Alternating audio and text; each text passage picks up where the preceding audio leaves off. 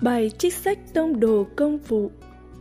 Hỡi Theophile, trong quyển thứ nhất, tôi đã tường thuật tất cả những điều Đức Giêsu đã bắt đầu làm và giảng dạy cho đến ngày Người lên trời.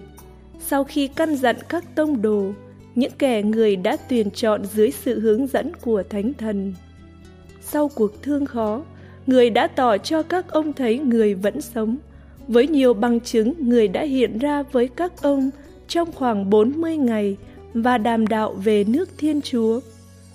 Và trong một bữa ăn, Người đã ra lệnh cho các ông chớ rời khỏi Jerusalem, nhưng hãy chờ đợi điều Chúa Cha đã hứa.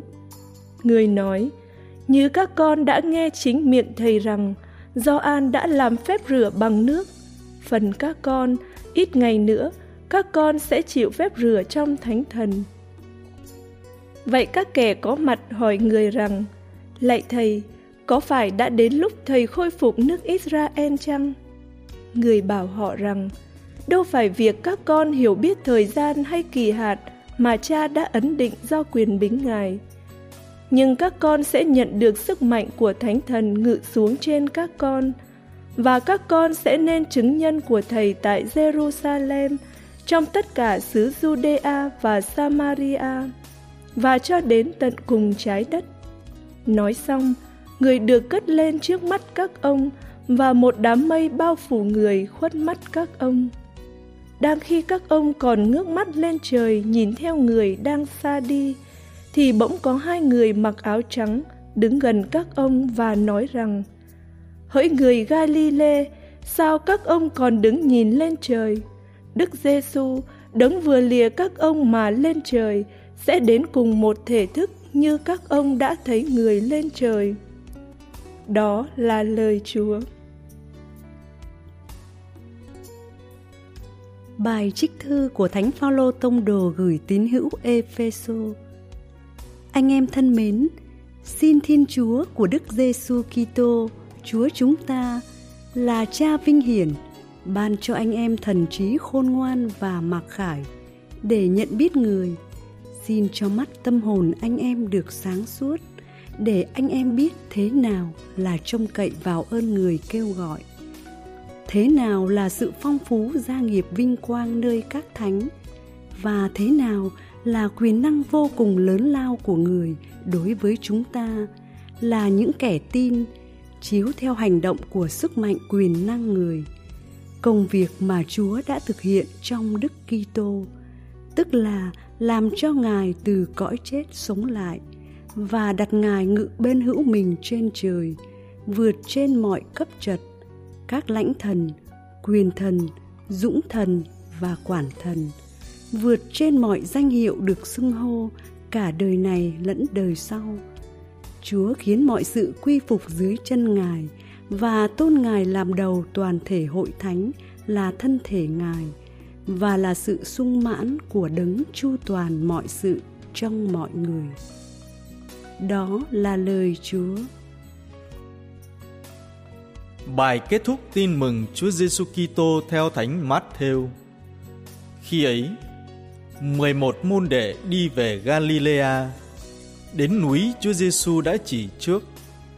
Khi thấy Người, các ông thờ lạy Người, nhưng có ít kẻ còn hoài nghi. Chúa Giêsu tiến lại nói với các ông rằng, mọi quyền năng trên trời dưới đất đã được ban cho Thầy. Vậy các con hãy đi giảng dạy muôn dân, làm phép rửa cho họ nhân danh Cha và Con và Thánh Thần, giảng dạy họ tuân giữ mọi điều Thầy đã truyền cho các con.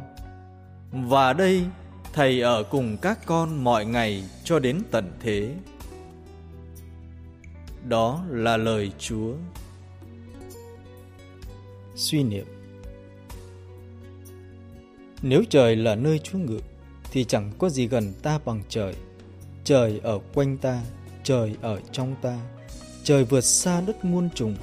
Nhưng nếu đất trở thành nơi Chúa ngự, thì đất cũng mang dáng dấp của trời. Thiên Chúa không phải là đấng chỉ thích ở trên trời. Ngài thích con người, Ngài thương trái đất, nên Ngài đã sai con Ngài làm người ở đời. Đức Giêsu con Thiên Chúa đã đặt chân lên trái đất. Đất chẳng xa lạ gì với Ngài, vì nhờ Ngài mà nó được tạo dựng. Đất đã bắt đầu thành trời từ khi con Thiên Chúa đến dựng lều ở đó. Đất vẫn luôn thuộc về trời, vì Đức Giêsu luôn ở với ta cho đến tận thế. Trời là mẫu mực của đất. Ý Cha phải được thể hiện dưới đất cũng như trên trời. Chỗ nào vâng theo ý Cha, chỗ đó thành trời. Trái tim của chúng ta cũng phải trở thành trời, phải đầy ắp yêu thương, đầy ắp Thiên Chúa. Rốt cuộc, nhiệm vụ của người Kitô hữu là xây dựng trời cao ở ngay nơi đất thấp, là cho thấy rằng trời cao thật gần, chứ không phải là sản phẩm của hoang tưởng. Trời cao đã gần bên, chỉ người Kitô hữu biết sống cho nhau chân tình, chia sẻ cho tha nhân tất cả những gì mình có, không bị mê hoặc bởi của cải lợi danh, không bị kéo ghì bởi những đam mê xác thịt, cũng không chùn bước trước cái chết khổ đau. Chúng ta phải làm chứng về thiên đàng có thực bằng cuộc sống vui tươi hạnh phúc ở đời này. Hạnh phúc khi hy sinh, tự hiến, khi chịu thua thiệt, mất mát, lãng quên. Hạnh phúc cả khi tưởng như không thể nào hạnh phúc được. Hạnh phúc như thế gợi mở về hạnh phúc viên mãn đời sau. Chúng ta không thể làm chứng về thiên đàng mai hậu bằng một cuộc sống ủ rũ buồn phiền. Thiên đàng mai sau chớm nở từ bây giờ. Tôi chỉ được hạnh phúc sống đời sau bên Chúa nếu tôi đã bắt đầu sống bên Chúa từ đời này. Có một thiên đàng nho nhỏ ở trong tôi. Ai yêu mến Thầy, Cha của Thầy và Thầy sẽ đến và dựng nhà nơi người ấy. Tôi muốn xây những thiên đàng nho nhỏ ở quanh tôi, nơi gia đình, bè bạn, nơi phố chợ, học đường. Mong có ngày cả trái đất này ngập tràn sự hiện diện của Thiên Chúa. Lạy Chúa Giêsu, Chúa đã yêu trái đất này và đã sống trọn phận người ở đó. Chúa đã nếm biết nỗi khổ đau và hạnh phúc, sự bi đát và cao cả của phận người. Xin dạy chúng con biết đường lên trời, nhờ sống yêu thương đến hiến mạng cho anh em. Khi ngước nhìn lên quê hương vĩnh cửu, chúng con thấy mình được thêm sức mạnh để xây dựng trái đất này và chuẩn bị nó đón ngày Chúa trở lại. Lạy Chúa Giêsu đang ngự bên hữu Thiên Chúa, xin cho những vất vả của cuộc sống ở đời không làm chúng con quên trời cao, và những vẻ đẹp của trần gian không ngăn bước chân con tiến về bên Chúa. Ước gì cuộc sống hàng ngày của chúng con, mọi người thấy nước trời đang tỏ hiện.